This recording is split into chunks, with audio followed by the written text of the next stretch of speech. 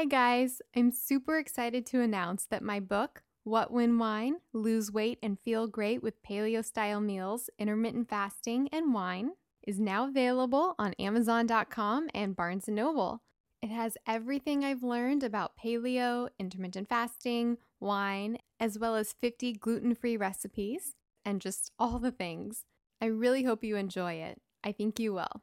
And if you have a moment to write a brief review on Amazon, that would be so appreciated. Thank you so much. All right, now enjoy the show. Welcome to episode 41 of the Intermittent Fasting Podcast. If you want to burn fat, gain energy, and enhance your health by changing when you eat, not what you eat, with no calorie counting, then this show is for you. I'm Melanie Avalon, author of What When Wine? Lose Weight and Feel Great with Paleo-Style Meals, Intermittent Fasting, and Wine. And I'm here with my co-host, Jen Stevens, author of Delay, Don't Deny, Living an Intermittent Fasting Lifestyle. For more on us, check out ifpodcast.com, melanieavalon.com, and jenstevens.com. Please remember, the thoughts and opinions on this podcast do not constitute medical advice or treatment.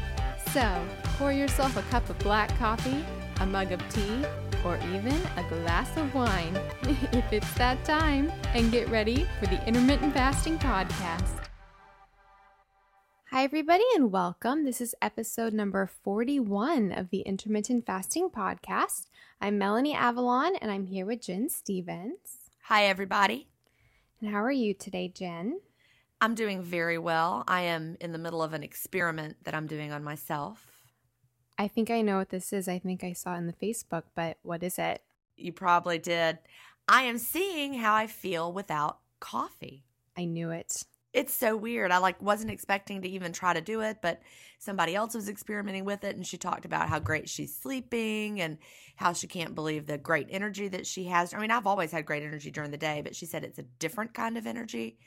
So I was like, well, I think I'll try it, because I've just gotten into drinking hot water because it's cold here. So in the afternoon, I was drinking hot water anyway, and I found that I love hot water. I know that sounds nuts, but a mug of hot water is so very soothing. So I was like, the main reason I love the coffee is that hot, soothing coffeeness of it. So I switched over to the hot water, and I'm drinking hot water all day.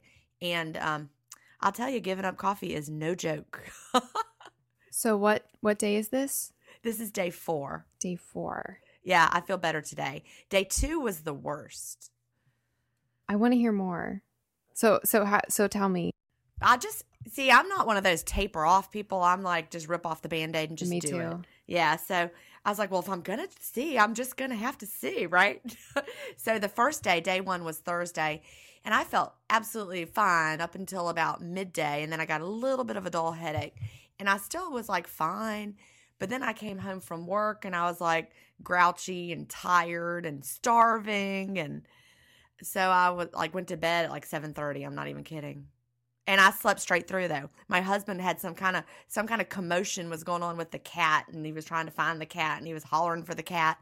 I slept through the whole thing. He told me about it the next day. I was like, what? I didn't hear any of that, because normally I'm a very light sleeper. So I slept like the dead. And I swear I slept for like 9 hours or something crazy. Maybe I should try this. It was interesting. Then day 2, oh my gosh, the body aches. I was not expecting that. I just thought, headache, whatever.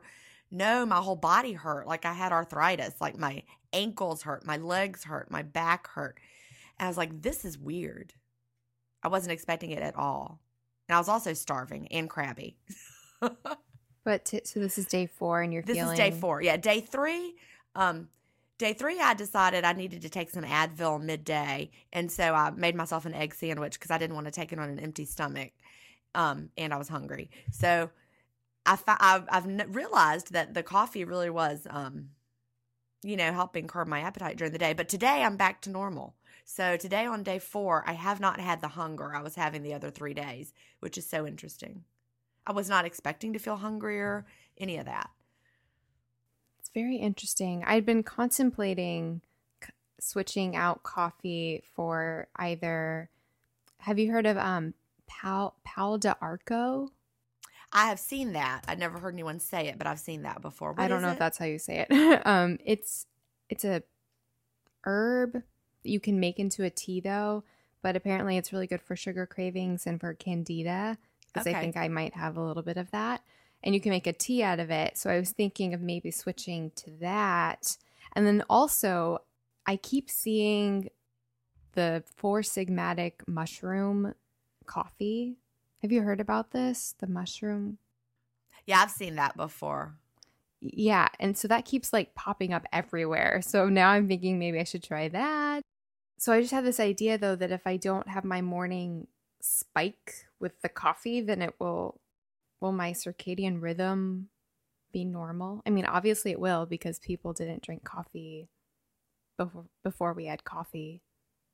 I don't know. Do you know what I'm saying? Well, I do, and it was one of those things. I was like, why tinker with something that, if it ain't broke, don't fix it, kind of thing. Why am I experimenting like this? Because I'm in a groove, everything's working great. Why would I risk changing it up? But I just wanted to see. So maybe I'll try.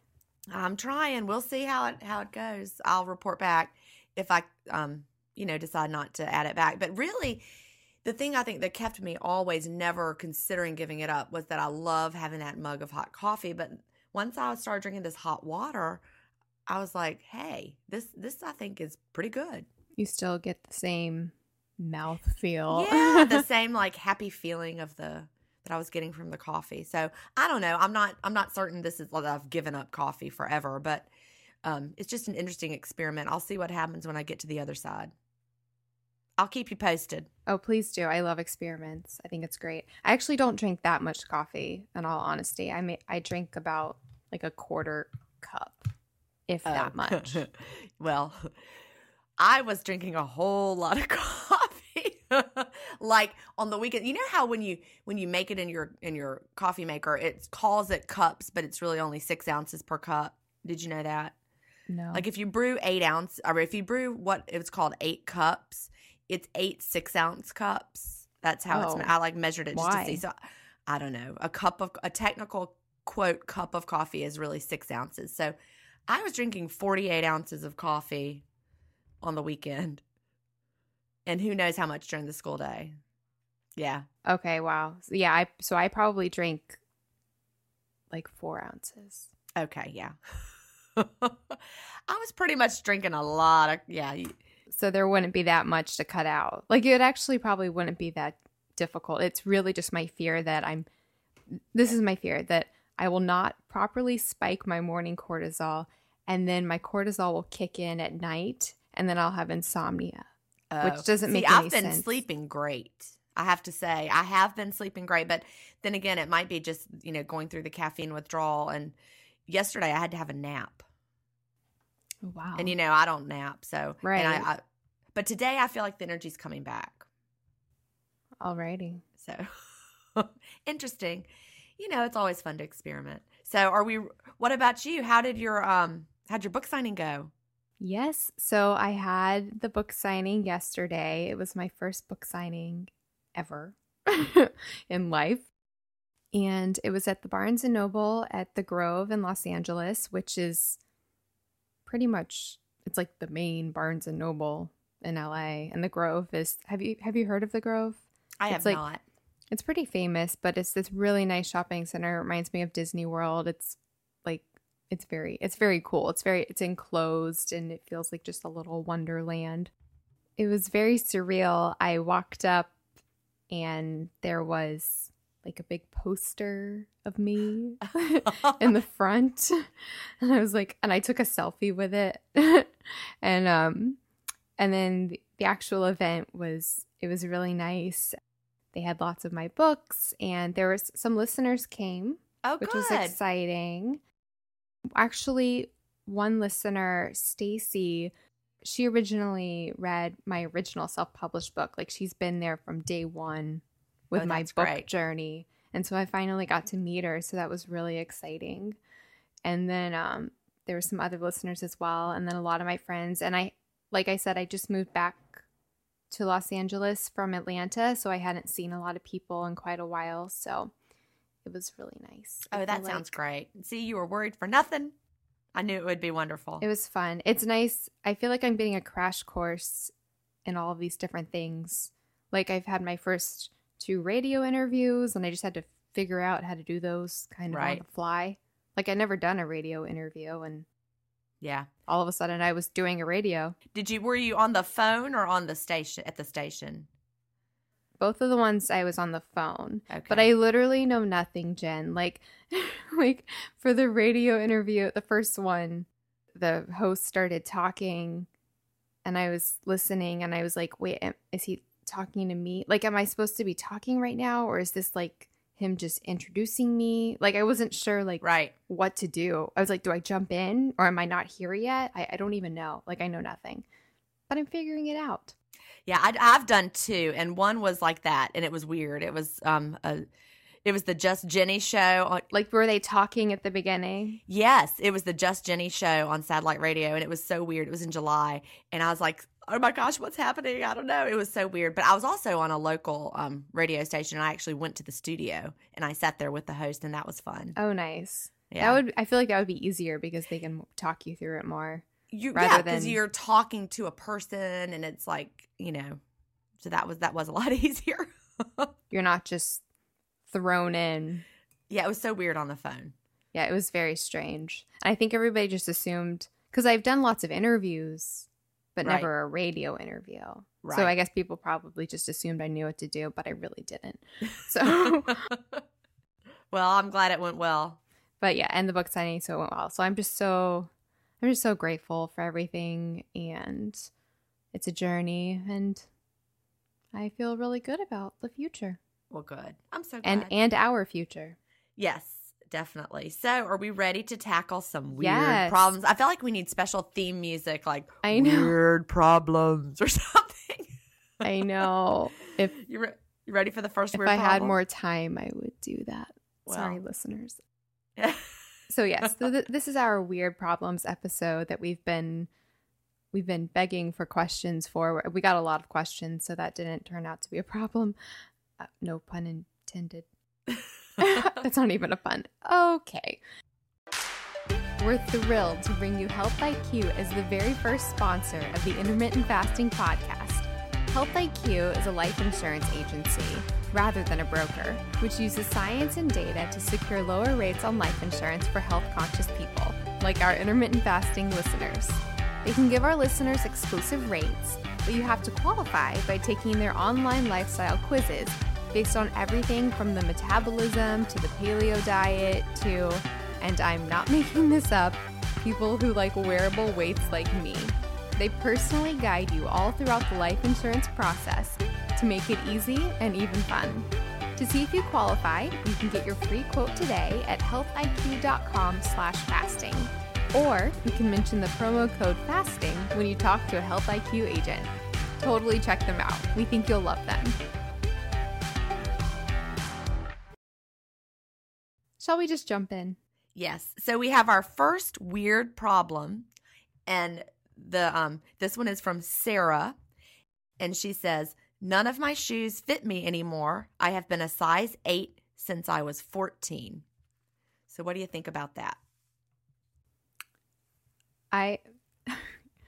Before we answer all of these questions, a lot of my answers to these questions are going to be very simple. Yeah. So I'm guessing that's from weight loss, right? And a lack of inflammation. We talked about this before on the podcast because you said this happened to you, right, Jen? Right. Yes. But see, the interesting thing about hers is that she said that it was size 8 since she was 14. And so it's interesting. But maybe she's, smaller than she was at 14. It's hard to know. I think it's mostly an inflammation thing. Yeah. That's my theory. That would be my hunch as well. My feet were really puffy. Because we don't really store, we can store fat in our feet, but I feel like the main thing that people when it comes to feet and hands is inflammation and water retention, right, edema, things like that. Yeah, now I don't know. Do we have fat in our feet? I don't think we do we? Not much. People who struggle with tons of excess weight, I know they do, but in general, I don't Not much. think I also we do store. think that when we're heavier, our feet spread out more. I think I said that before. We're putting more weight on our feet, and so that makes them wider. Yeah, that makes sense. Yeah. So yeah, less inflammation and also weight loss. I think that's it. All right. I guess the problem is you have to buy all new shoes. Yeah. Yeah. Okay, shall we move on to our next question? Our Yes. next problem? Okay, so this is my favorite weird problem we have received. I specifically emailed back this listener and said, this is my favorite problem that we've received.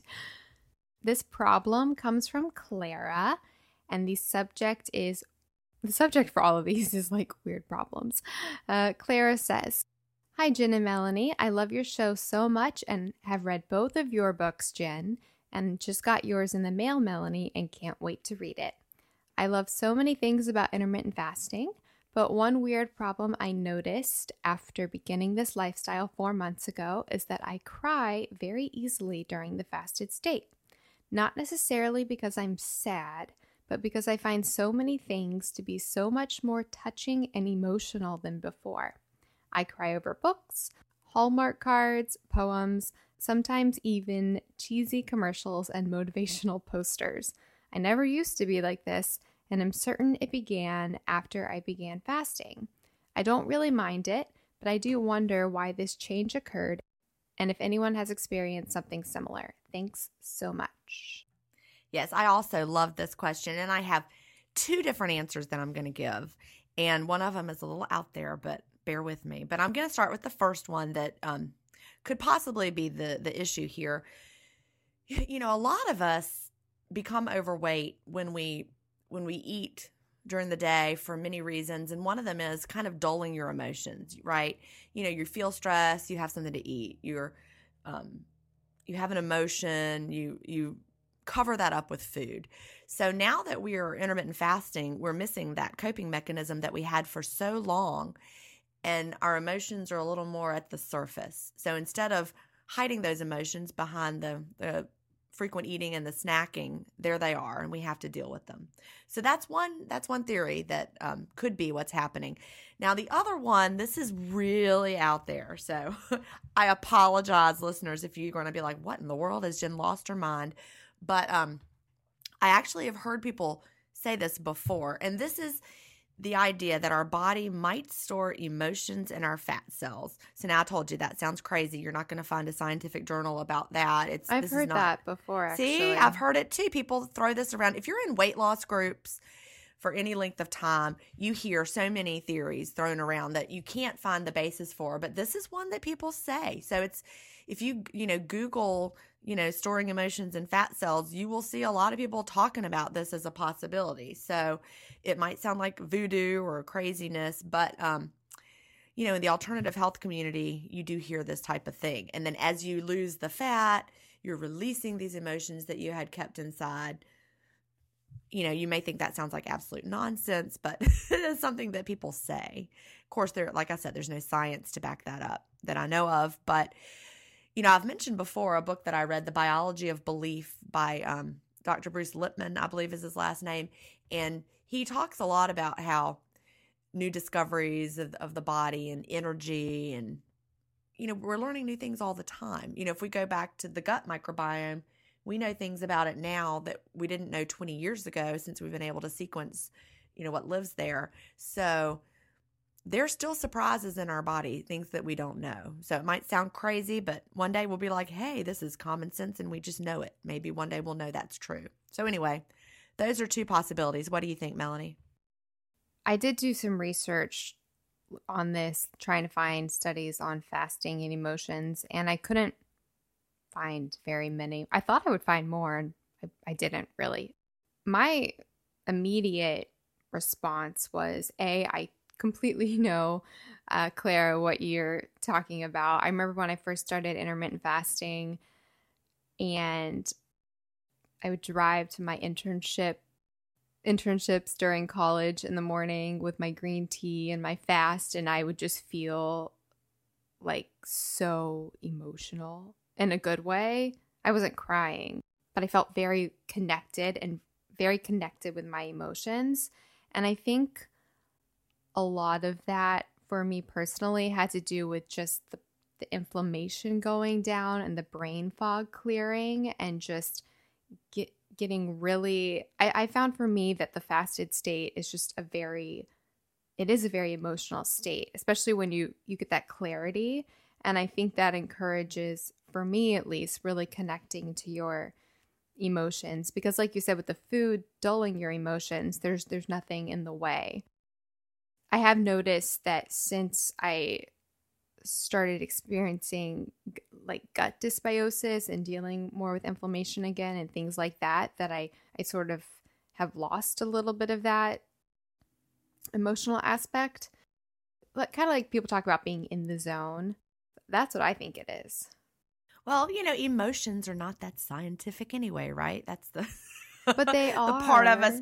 Well, but there's so much more than just neurotransmitters. Yeah. Going on. It's a lot more than that. But I do think it does come down to the neurotransmitters firing away in the fasted state. Well, That's interesting. Are we ready for the next one? Yes. Okay. And this is from Heather. And the subject is, what's up with this weight? And she says, hi, ladies. You requested some weird problems to solve. Here goes. I have been yo-yo dieting my entire life since my early teens. Started IF with 16.8 several months ago. I lost about 3 pounds in a month. It was frustrating, but I felt better overall, so I kept going.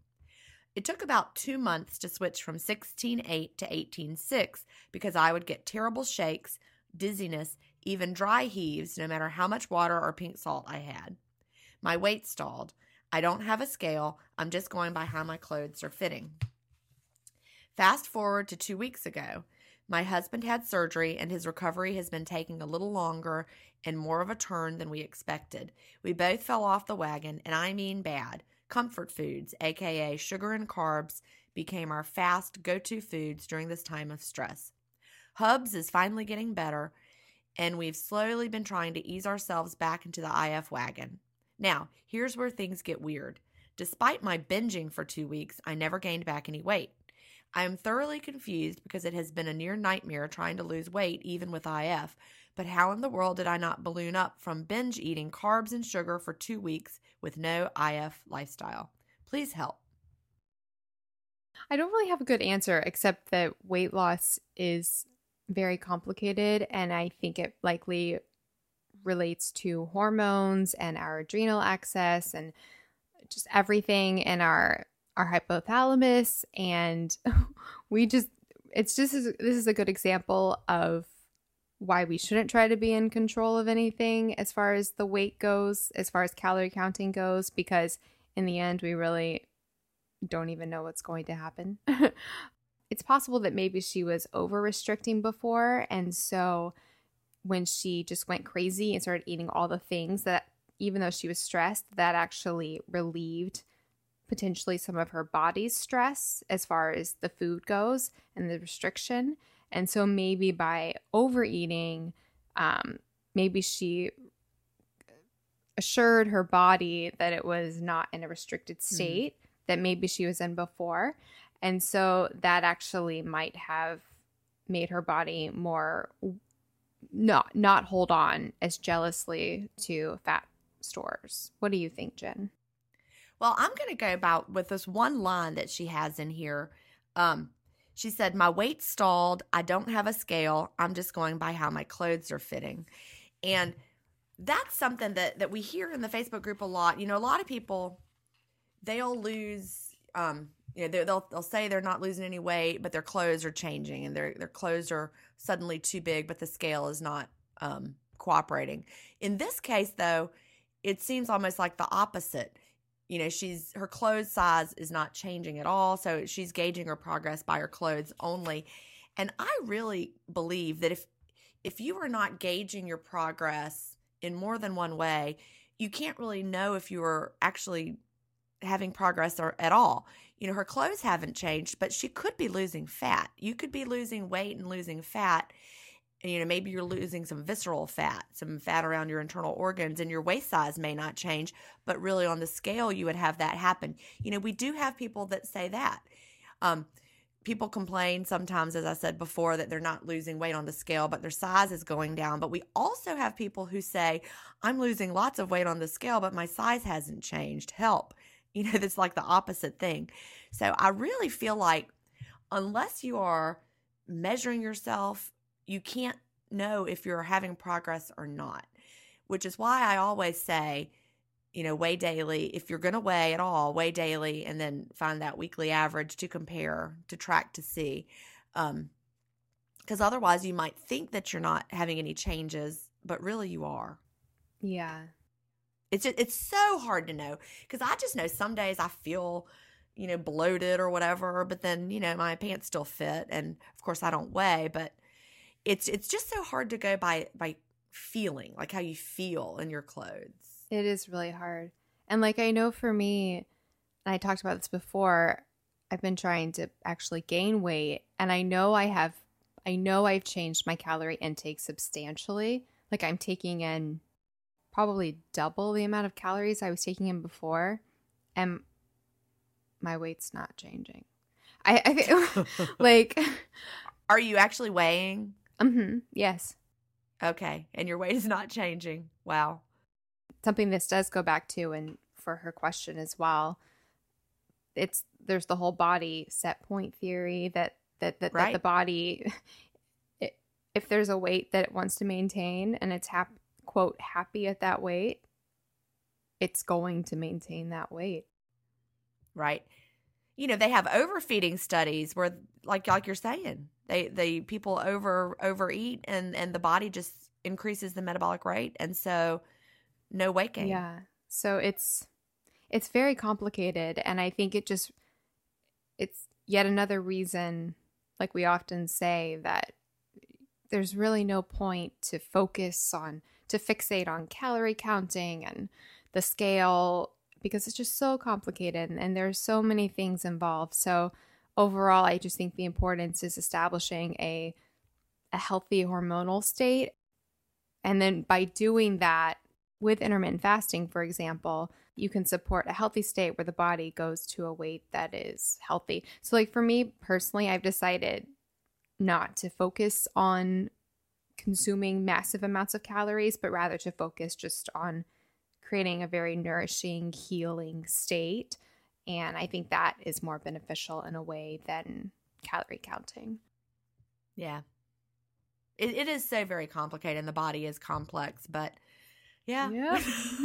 Sorry we didn't answer your weird problem exactly, but wait, the next question I have something for, though. Oh, good. Yes. Okay. Well, read the next one.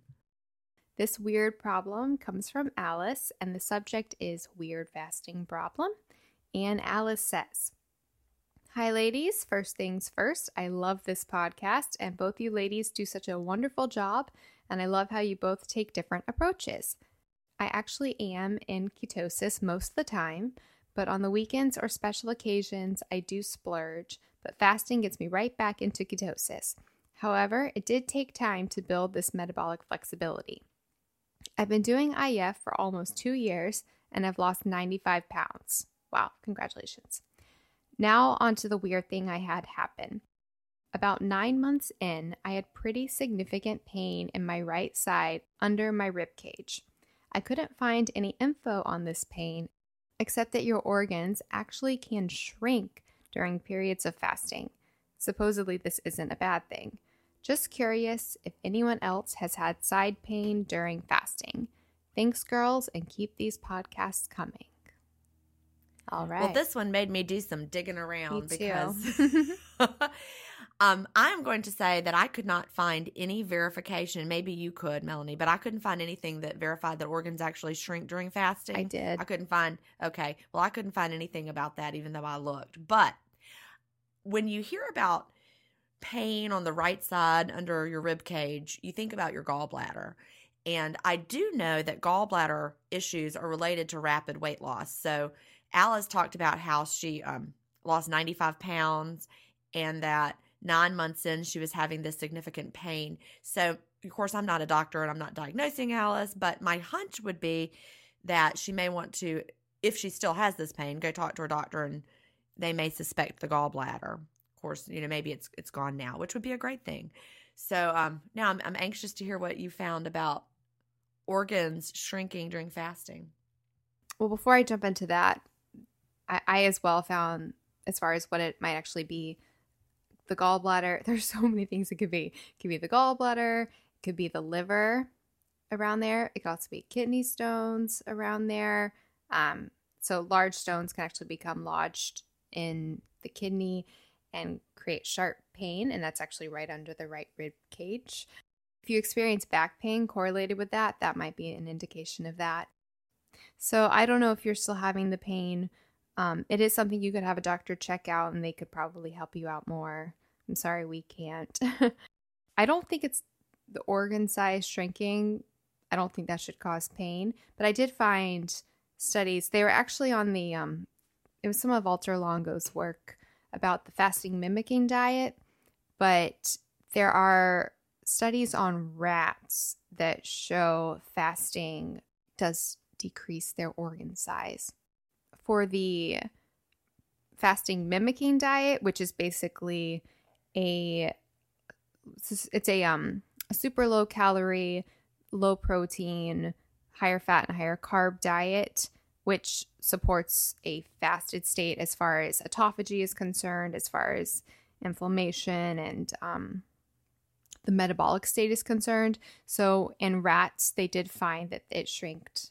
They did find that it shrunk the rat's organs. Is it shrunk or shrinked? Shrank. They did find that it affected the rat's organs. And then also, I found a 1997 study, and it said that, I'm just going to quote, it says, in mammals, severe calorie restriction or food deprivation results in a decrease in the size of most organs except the brain and except for the testicles in male mice. Oh. And here's the Isn't thing, that though. wonderful? I'm not sure we're exactly, having calorie restriction necessarily, though. So that's a question I have with that one. If we're feasting in our eating window, we may not be having lower calories than. True. So I don't know. In the fasting mimicking diet, though, it says they observed a reduction in organ weight in kidneys, heart, and liver, but not in the lungs, spleen, or brain. Yeah, but that's definitely lower calorie. That's true.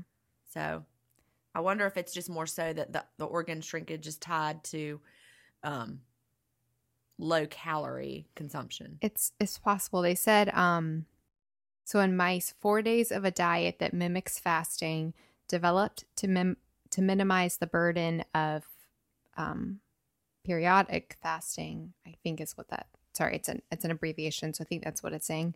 Decreased the size of multiple organs and systems, an effect followed upon refeeding by an elevated number of progenitor and stem cells and regeneration. So I think the organs bounced back after they started eating again. And so with intermittent fasting, we'd be refeeding every night. So maybe that wouldn't be, because for the fasting mimicking diet, it's a longer. Right. So longer period. So it's not exactly the same. So we don't know. We don't know. We're not sure about the shrinking organs. This is the episode we fail at answering. I don't have any baseline data for my organ size. So. Me neither. But apparently it doesn't affect the brain, which is pretty cool. That's good. Yeah. That's a cool takeaway. Yep. Fasting is good for our brain. Absolutely. All right. So now we have a whole bunch of questions that all have the same. These are some weird problems. I know. All right. We're ready for the urination segment of our podcast. All right. So this one is from Teresa. And she says, Melanie and Jen, in a recent podcast, you asked for odd things happening during the fasting. Is anyone else experience frequent urges of urination? I realize coffee is a diuretic. However, I have not been consuming more coffee than before beginning IF. Usually 2 cups in the morning time, spread out in about a 2 to 3 hour window. And then later afternoon, I may have another, but not on a regular basis. My water intake goal daily is at least 2 quarts. Once I started intermittent fasting, I noticed the urgency of urination has increased. Only urgency has increased, no pain or frequency indicating a UTI.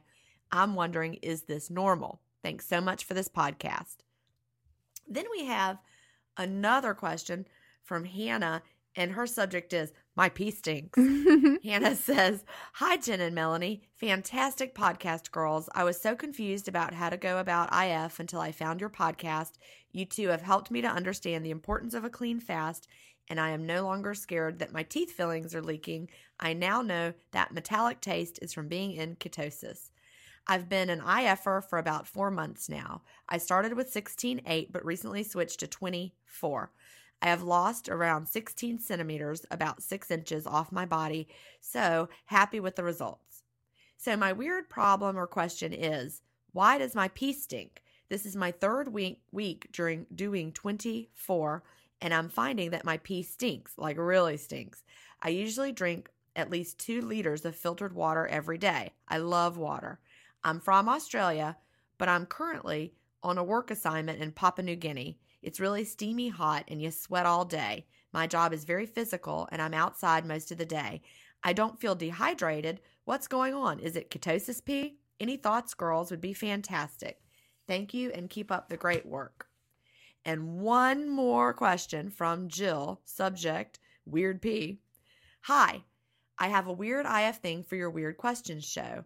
I sometimes feel like when I'm IFing and I have the urge to go, barely anything comes out. And then sometimes it sort of burns just a tiny bit like I have a UTI. It never manifests into anything and sometimes just lasts a few hours or the whole day. P.S. I have a very good friend who also does IF and she also experiences this weird peeing thing. Thanks and love your show, Jill. All right. Okay. Wonderful. Where to start? So first of all, I guess we should just talk about what is urine, in case you're wondering. So urine is not just water that we're dumping from our body. That's an overly simplistic view of it. It's a way that our body dumps chemicals, dead blood cells. It also contains urea, uric acid, ammonia, hormones, proteins, salts, minerals, and toxins. So there's a lot going on in a person's urine, which means it could be a lot of things. So urine production could be due to detox during the fasted state. Teresa, she talked about urinating more, and my initial just thought was that that might have to do with blood sugar, because fluctuating blood sugar is definitely related to urine production. Like, actually, isn't diabetes? Yeah, one of the symptoms of diabetes, type 1 diabetes, is frequent urination. Yeah, it doesn't, like, the Greek word for diabetes is something to do with like the melting down of the flesh into urine or something like that. Yeah, it has something to do with urine. So I don't want to say that you have diabetes, but it could be an adjustment as your body is adjusting to the fasted state, to the blood sugar changes. So I'd actually recommend maybe you could test your blood sugar throughout the day and see if there's something funky going on there. Also, just in general, we think that we can mitigate dehydration by just chugging straight up water, but electrolytes are also key as well. So it might be important to experiment with either just straight up salt in your eating window or like electrolyte mixes. I really like this one called sea salts. Have you heard of that, Jen? Not specifically, no. Yeah, so it's basically all the electrolytes you need in an easily assimilated form that you can make a drink out of. So that might be something to play with. And then I did find one study called The Effect of Fasting on Urinary Excretion of Water and Nitrogen in the Rat. Yeah. And it found that rats housed in metabolic cages, they fasted for 48 hours, though.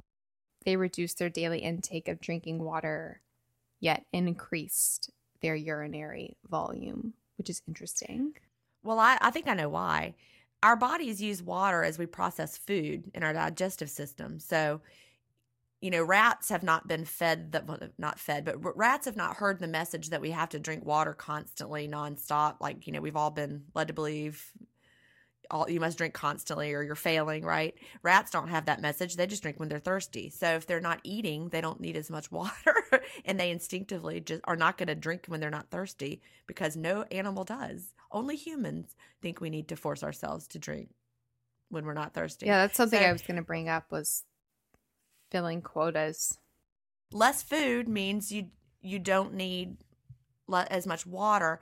And so, if you're not eating, your body is releasing the water instead of like hanging on to it to process the food you're eating. So I think that has something to do with it. Yeah, like the study for the rats, they concluded that fasting resulted in a metabolic water loss. Right. There's a lot going on and there's changes that happen. So it's not surprising in a way that you experience differences in urinary patterns. As far as like the question about the smell, like the smelly urine, do you think that's like a detox effect? Well, it could be. It could be ketosis also causing that.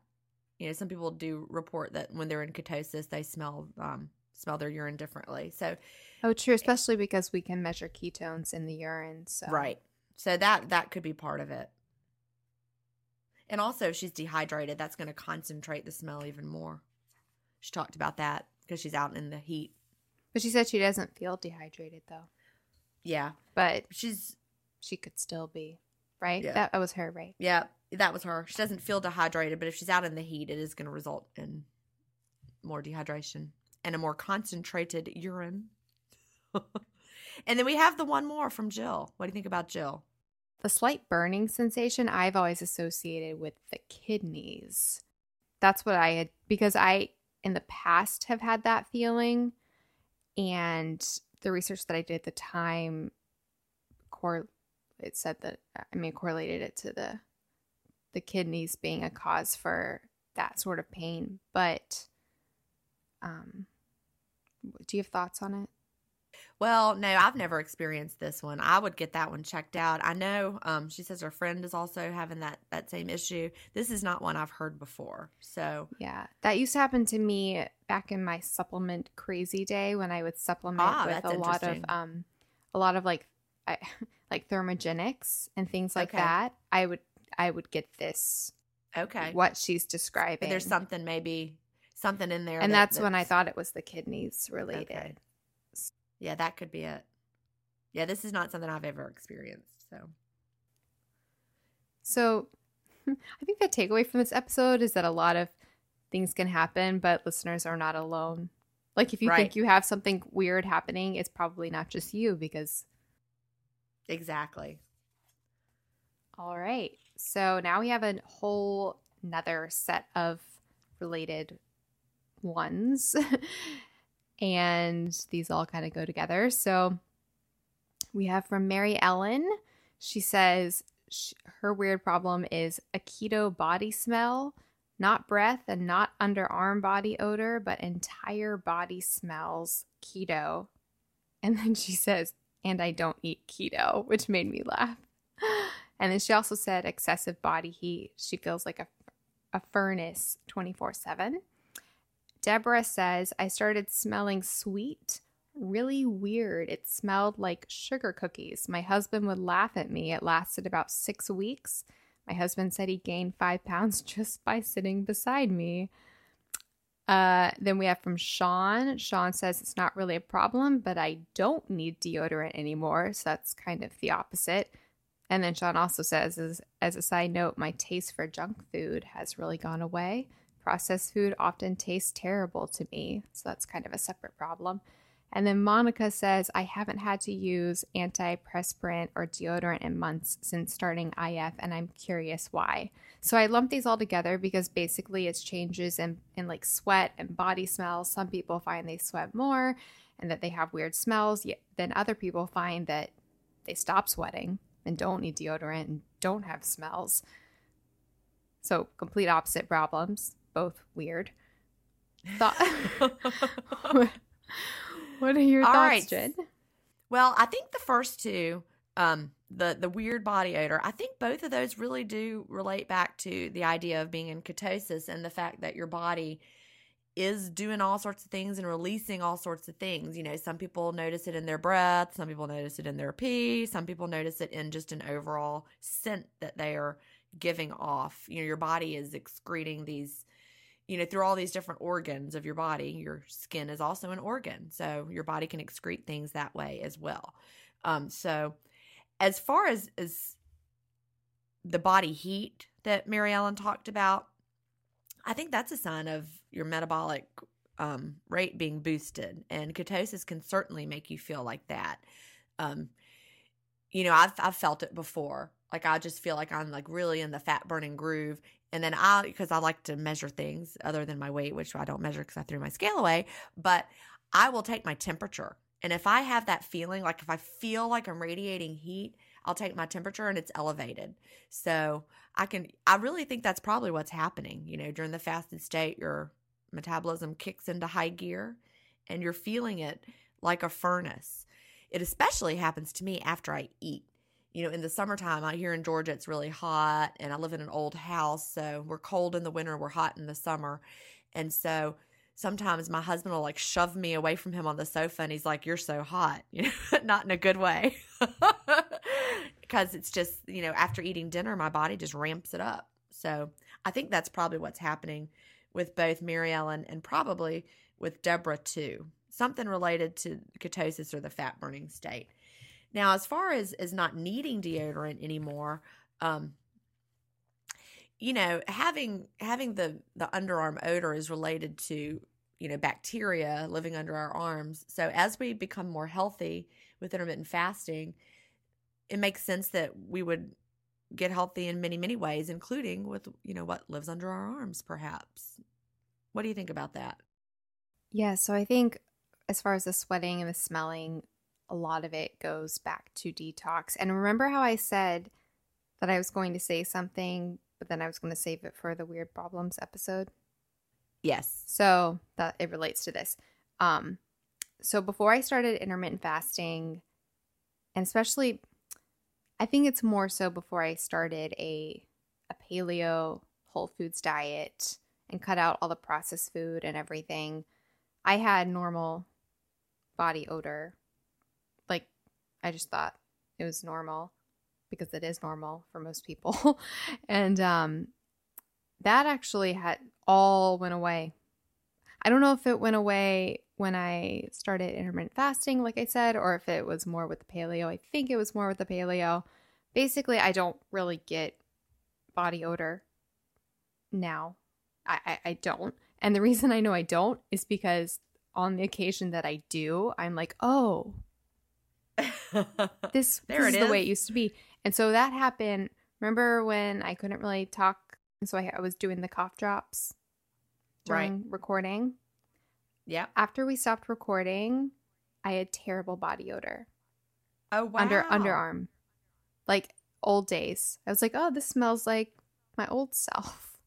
That's so interesting. Your body was letting something go. Yeah. So it was very interesting that, you know, having those cough drops with whatever was in them during the fast immediately responded with body odor like I used to have that I don't have anymore. So for me, it seems like a lot of it goes back to a detox effect. So having, if it's like a bad smell, detoxing, and then when you are in the fasted state and not detoxing, that could result in not sweating and not having smells and not needing deodorant.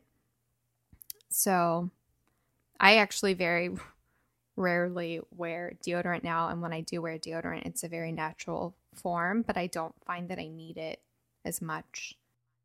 It also could be because I switched to a natural deodorant. So very interesting. But it seems, you know, since we had two people report it and you also say that happened for you, it seems like a very common weird problem, which is actually a weird good thing. Yes. Although I wonder if the sweet smell, so that probably is, you think, the the ketosis, maybe. Well, that would be my guess. I don't know. What would make you smell sweet? Like sugar cookies. I don't know. I don't know. There was some book I read. It was a crime book years ago, like probably 20 years ago, where like the guy who did it was like smelled really sweet. He had like maple syrup sweat syndrome. I just all of a sudden thought of that. But was that a real thing? Maple syrup sweat syndrome? I don't know. It maybe I don't know what it's called, but I mean, this is me remembering a book that I read 20 years ago that just popped into my head. But it was like Kay Scarpetta, the medical examiner. I feel like I don't know. It might even be a whole different book. We should cut this part out. No, let's leave it. It's so funny. I don't remember, but I just remember that there was some kind of sweet smell that the criminal had that was related to a metabolic condition and made him smell sweet. Now I'm getting hit with a memory. I don't know. Well, listeners, write in if you know. It's just something I read, and I just remember that they were able to maybe track him because of his smell. I don't know. It was a good book. It stuck with me all these years. Shall we move on to the next set? We have three that are four that are grouped together with mouth-ish type of issues. So here's the first one. This one is from Melissa. And Melissa says, excessive drool, like random drool when speaking, and especially at night, might be a connection to increased human growth hormone. I can't wait for this podcast. All right. And then we have Holly. She said, hi, I just turned 40 and pretty fit and exercise regularly. I've been doing IF for 3 weeks. Feels natural to me and easy. Maybe a little too easy. Side note, does that mean my window is too long? I currently do 16-8. My weird thing is you guys talked about the metallic taste in your mouth to indicate fat burning during fasting. I tend to get this metallic taste after I eat, not during my fast. I only get the metallic taste during the fast if I have a headache with it. What does this mean in terms of how my body is metabolizing the food I just ate? The taste does seem more prominent if I eat foods with higher carbs or sugar versus protein and fats, but is present with both. Thank you. I totally know the answer to this one. I think I do too. I wonder if we have. I feel like it's going to be different answers. Okay. Well, do you want to wait?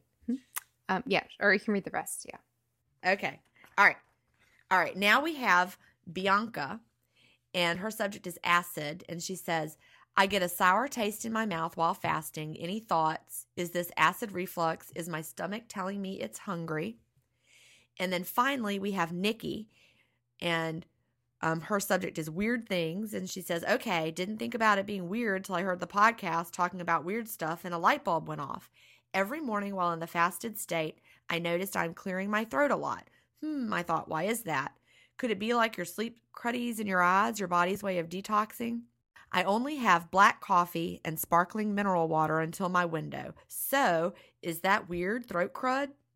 Love the podcast and your books. I love to share what I have learned from you guys to the people around me. Please keep the podcast going. Love, Nikki. Alrighty. So we have drooling, we have weird tastes, and we have clearing our throats. A lot. So much stuff. First of all, shout out to Bianca. So she's the one who wrote about the sour taste in her mouth. And she came to the book signing. She actually asked the question because there's a Q&A session. There's a Q&A. We had a Q&A. And she asked her question. And she said that she sent it into the podcast. So I was like, oh, I'll make sure that we feature it on the podcast. So hi, Bianca. It was wonderful to meet you. You're awesome.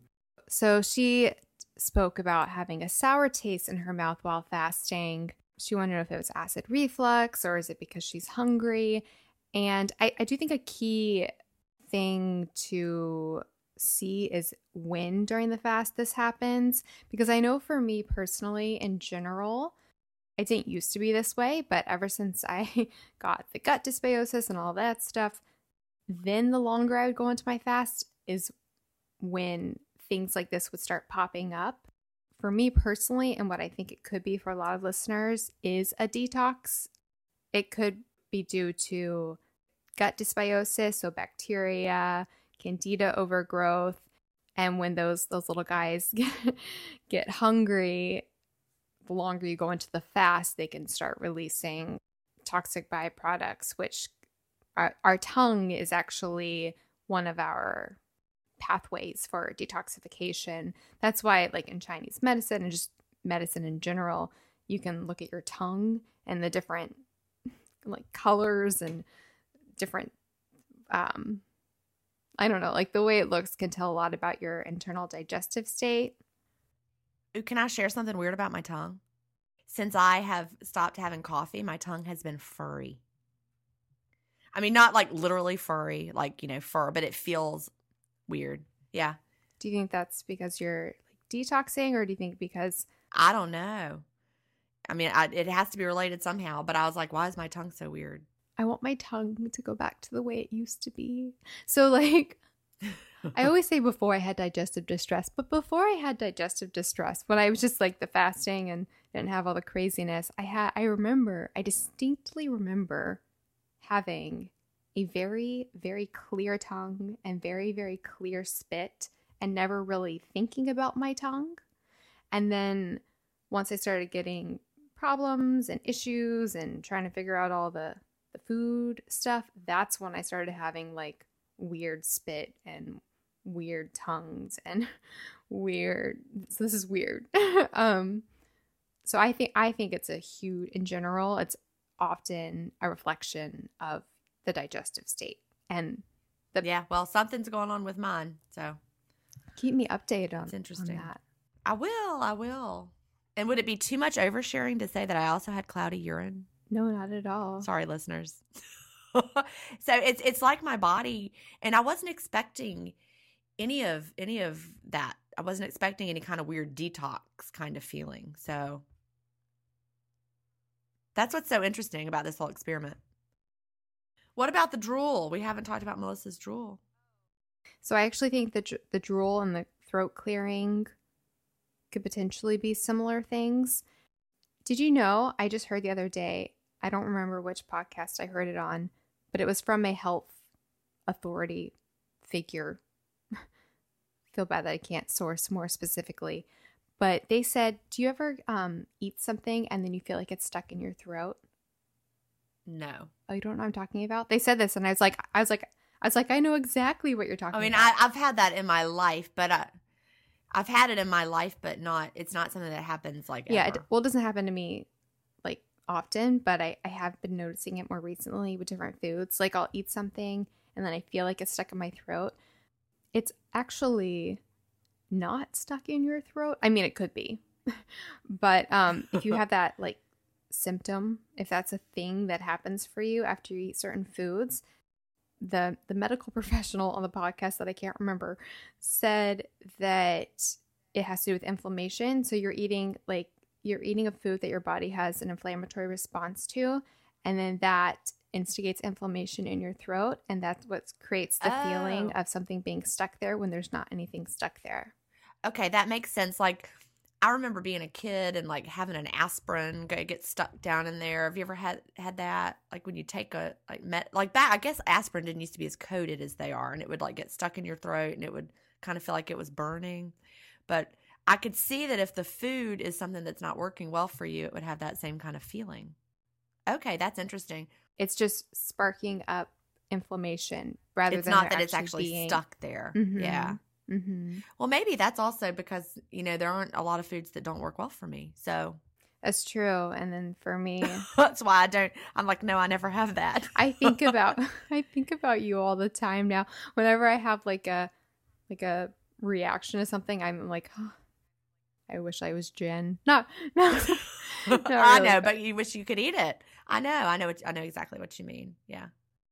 For the throat clearing, I did research on it, and all of the research that I found seemed to indicate that the need to clear your throat relates obviously to mucus accumulation, and it relates to inflammation. Like your throat's only secreting excess mucus if it needs to deal with something there. So if it needs to like moisturize your throat for some reason, if it needs to trap something, something harmful, if your throat is inflamed. So basically, it could be allergy related. It could be related to something that you're eating. It could be that the fasting is creating a detox effect. So I would say that I would suggest that you try maybe like natural antihistamines could maybe help, maybe like quercetin, or maybe upping your vitamin C. But you shouldn't be constantly needing to clear your throat. And I will say, I went through a period where about a few years ago where my throat was constantly closing up and I was constantly clearing it, and it was really, really bad. And that's when I realized I was allergic to lettuce. And when I cut that out, that all stopped. Wow. Do you have any thoughts on the throat clearing and the drooling? No, I do have one thing that was interesting, just because I searched for fasting and saliva to see if there was a connection. And I actually found a study. We'll link this in the show notes. But there was a study called The Effects of Fasting on Saliva Composition. Oh, hey. Of all and things. What did it find? Yeah. It actually found the flow rate of fasting saliva was half that of the control group. So we would actually expect, based on that you would have less saliva and not more. So that's interesting. I can't explain why Melissa would have more, because the study I found showed that there was less. Oh, we haven't talked about the metallic taste. Oh, Holly. Yeah. Yep. Mm-hmm. So we both think we know what it is. I wonder if we think it's the same thing. So to recap, Holly gets a metallic taste, but it's after she eats. Yep. Or she'll get it during the fast if she has a headache. Yeah, that's the taste of ketosis. And so people often ask this question, like, how can I taste it? Because I just ate a whole bunch of carbs. So why would I all of a sudden have more of this metallic taste in my mouth than before? And that's because your body actually produced those ketones during your fast. And now it is excreting them through your breath. And you just gave your body more fuel in the form of like carbohydrates or whatever you ate. So your body's like, all right, I don't need these ketones right now. Get rid of those. Instead, let's get the energy from the food we just ate. And so it like blasts out those ketones in your breath.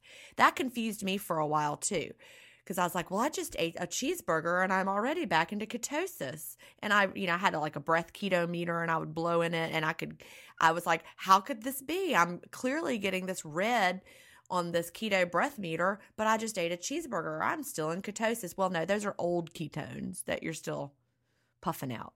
I never thought about that. That's just from my personal experience. I find that happens a lot after I eat. I'll get more metallic taste, and it's because the ketones were already there. Your body doesn't just spin on a dime. I mean, it's got to you made all those ketones before you ate. It's got to do something with them, right? It doesn't just save them in the bank of ketone for later. That's actually something I was researching. So quick tangent, because since I've been experimenting with adding more calories but still maintaining my intermittent fasting lifestyle, and been experimenting with adding MCT oils. Do you know, Jen? Oh, good. I can ask you this. So like for MCTs and ketones, do you know if, and I researched it and I can't find anything, are ketones, it seems like they're made they're made on an as needed basis rather than, quote, like stored. That's what I think. I think that, yeah. What I want to know, can I make some bulletproof coffee if I put in, 600 calories of MCT oil? Is that going to create lots of ketones that will store temporarily in the liver? Or is it kind of like it has to all be used right then or excreted? Do you get what I'm saying? Yeah. I don't know the answer to that, but my sense is that your body uses them or excretes them. Because it would be ideal if it could create them and like hold on to them, but I don't know if it does. I don't think it does. Yeah, I don't know. I feel like it doesn't, but I don't know. Someone could let us know if we're not sure. They could write in and tell us if they know the answer to that. But no, I'm not sure. Oh wait, but I actually thought it was a completely different thing, the metallic taste. Oh, okay. Oh, well, I'm sorry then. What did you think it was? Just because she said she gets it after eating. It could be because she says she gets it more with higher carb or higher sugar foods. It could be a byproduct of yeast because they convert carbohydrates and sugars and starches into alcohol and carbon dioxide, and that fermentated process can create a metallic taste. That's what I thought it might be, just because it was from the eating. But if you ate a lot of carbs, your body would more quickly switch over to burning those and more quickly want to get rid of those ketones. I know. Well, I mean, it could be that. So we don't know. Yeah, we don't know. It could be either of those. But that is an interesting question. Alrighty. Well, we have lots of other problems. But we will have to save those because we are out of time. Yes, we will. We will have some more weird problems for you next week. So this has been a wonderfully weird episode, Jen. I feel like we weren't that much help, but hopefully it assures listeners that you're not alone in anything you're experiencing with intermittent fasting, and you should keep on keeping on even if weird things pop up. I think that's the takeaway. That's a good one. Alrighty. Any thoughts before we go? No, and I think we explored some very interesting topics, and I can't wait to see what we explore next week. Me too. I enjoyed this. Yeah. For listeners, a few things before we go. If you have your own, well, I was going to say if you have your own weird problems, you can still send them. We're not going to have in time another weird problems episode that we can put them on, but we would love to hear your weird problems and we can still address them on the podcast. So feel free to send those in. You can do that by directly emailing questions at ifpodcast.com. You can also go to our website, ifpodcast.com, and you can submit questions there. Additionally, at that website, if you go to ifpodcast.com/episode 41, that's where we will have show notes, links to the references, anything that we mentioned. You can also go to ifpodcast.com/stuff we like. That's where we put all of the stuff that we like. I think the only thing that we mentioned on this episode was, for example, like the book that Jen read about the biology. The biology of belief. Yeah, but basically there's everything that comes up on the podcast that we like. Products, supplements, all the things. Oh, the sea salts. I'll have to add that to that page. The electrolyte supplement. And then lastly, if you are in iTunes, you can subscribe to our podcast and you will get the episodes downloaded automatically every week. So we really suggest that you do that. And if you're there and would like to write a brief review, that would also mean the world. Any final thoughts? No, I'll just talk to you next week with our Weird Problems Part 2. Alrighty. Bye. Bye. Thank you so much for listening to the Intermittent Fasting Podcast. Please remember, the opinions we discussed on this show do not constitute medical advice. We're not doctors. Check out ifpodcast.com for more information on us. Theme music was composed by Leland Cox. See you next week.